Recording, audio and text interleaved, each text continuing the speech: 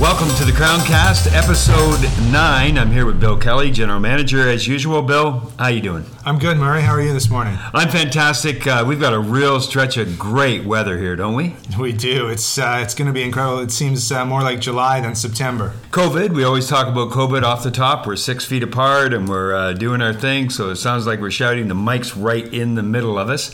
An interesting development with COVID, we have the mayor's tourney coming up on September the 11th. How are you handling all the COVID rules and meeting all the restrictions? Great question, Murray. As you know, it's very dynamic now. The thinking has to be outside the box with COVID. And so what we're going to do with the mayors is we're going to have 3 pods of 36 players. They're going to tee off. First pod will tee off at 11:30. Second pod will tee off at 12. Third pod will tee off at 12:30. So we're going to spread everybody out on the golf course. That leads to everybody finishing at different times. Therefore, They can go through the buffet at different times. And then we're lucky in the fact at Crown Isle that we have so many banquet rooms. So we're able to split up the pods into 3 separate rooms. They'll all have their own washroom, which is all part of the standing order. And then we have a great IT team here at Crown Isle, so we'll be able to actually stream the live auction into each room. So we'll be able to raise hopefully a lot of money for charity. Right. Now tell me a little bit more about the Mayor's Cup. What exactly is it? Well, it's a great question, and I have to be honest, being new to the committee, I don't know a whole lot about the event itself. I do know that we raise that the committee in the past has raised over $300,000 in its 11 years, and this will be its 12th annual. So we have a new committee this year. We've put it together last minute, and we're running to the finish line, and we're going to put on a great event and hopefully raise some money for local charities.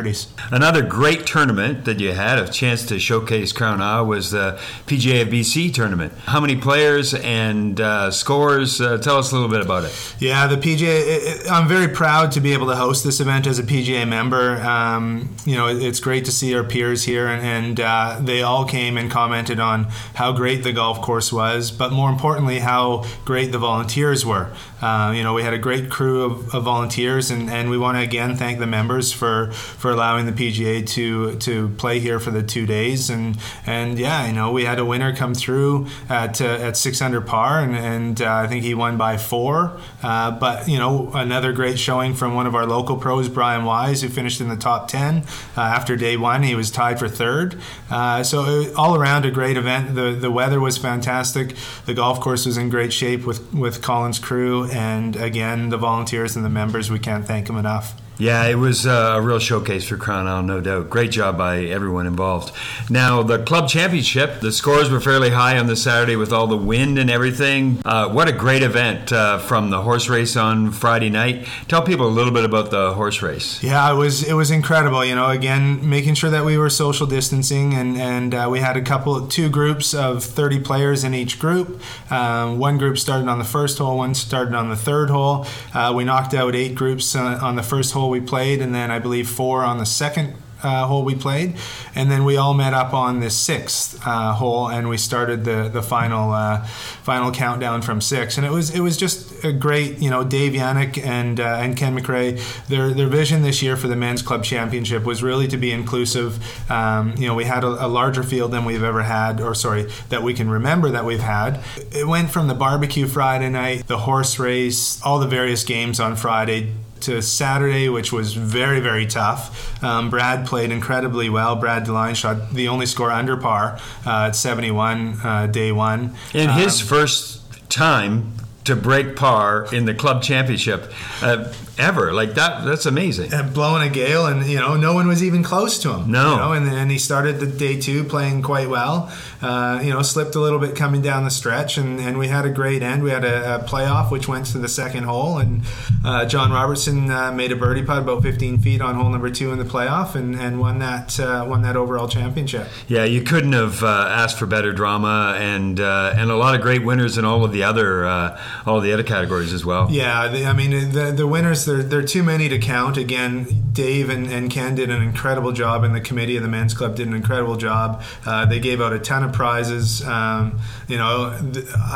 couldn't even tell you how many prizes were given out. We didn't announce them all, but if you were a winner, your prize is still in the golf shop, and you can pick it up at any time. Yeah, best one yet. I mean, that's my third that I've played in, and well done by Dave Yannick and Ken McRae and the whole Crown Isle team. Yeah, so. Yeah, no, it was an incredible weekend for sure, and we hope to build on that for next year and make it more of a championship weekend. We'd like to have the ladies club championship and the men's club championship on the same weekend, and just make it the Crown Isle championship weekend. That's our goal going forward. Yeah, no doubt. Now, a few other events we've got coming up. You've got a mixed couples tournament.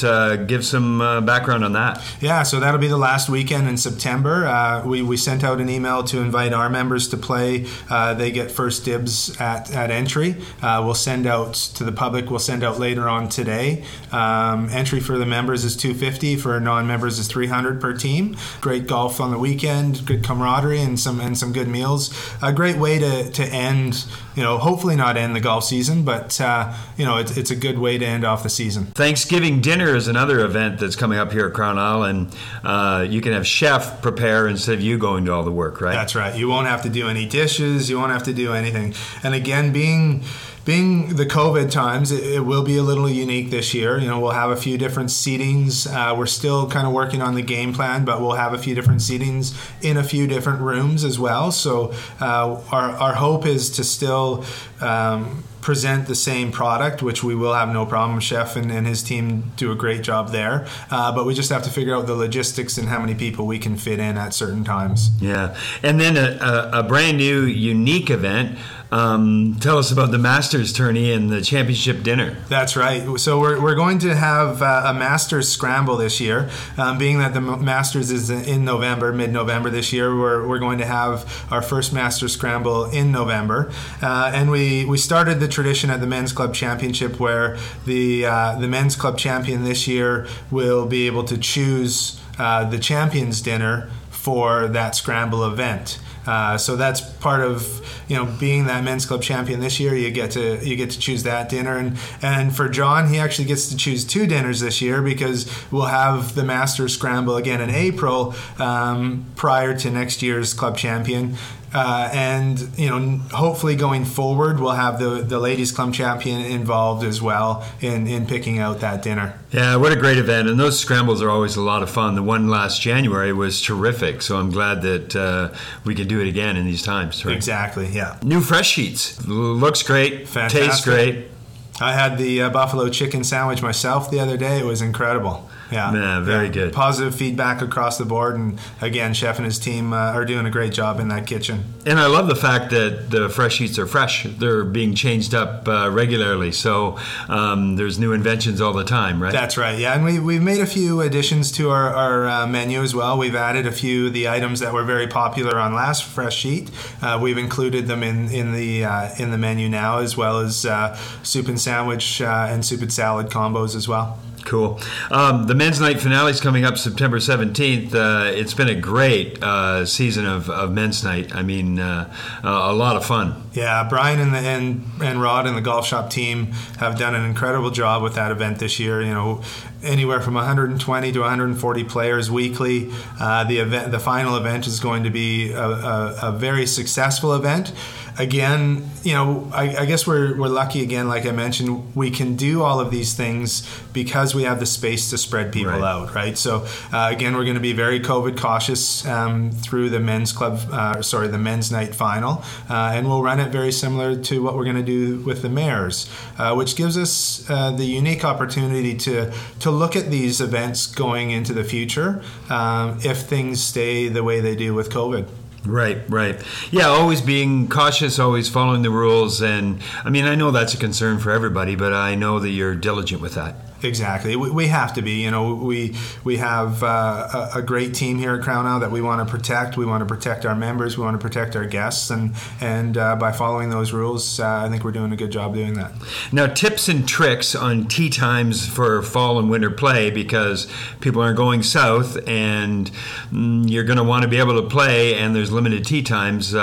Maybe give some tips on that. Yeah. So we're, as the days get shorter, I'm sure some of the members have been aware that it's been a little tougher to get their tee times in September and October. The days will get a little shorter. We did, as I mentioned, we added some lights to our fairway mowers to get us started a little bit earlier in the morning.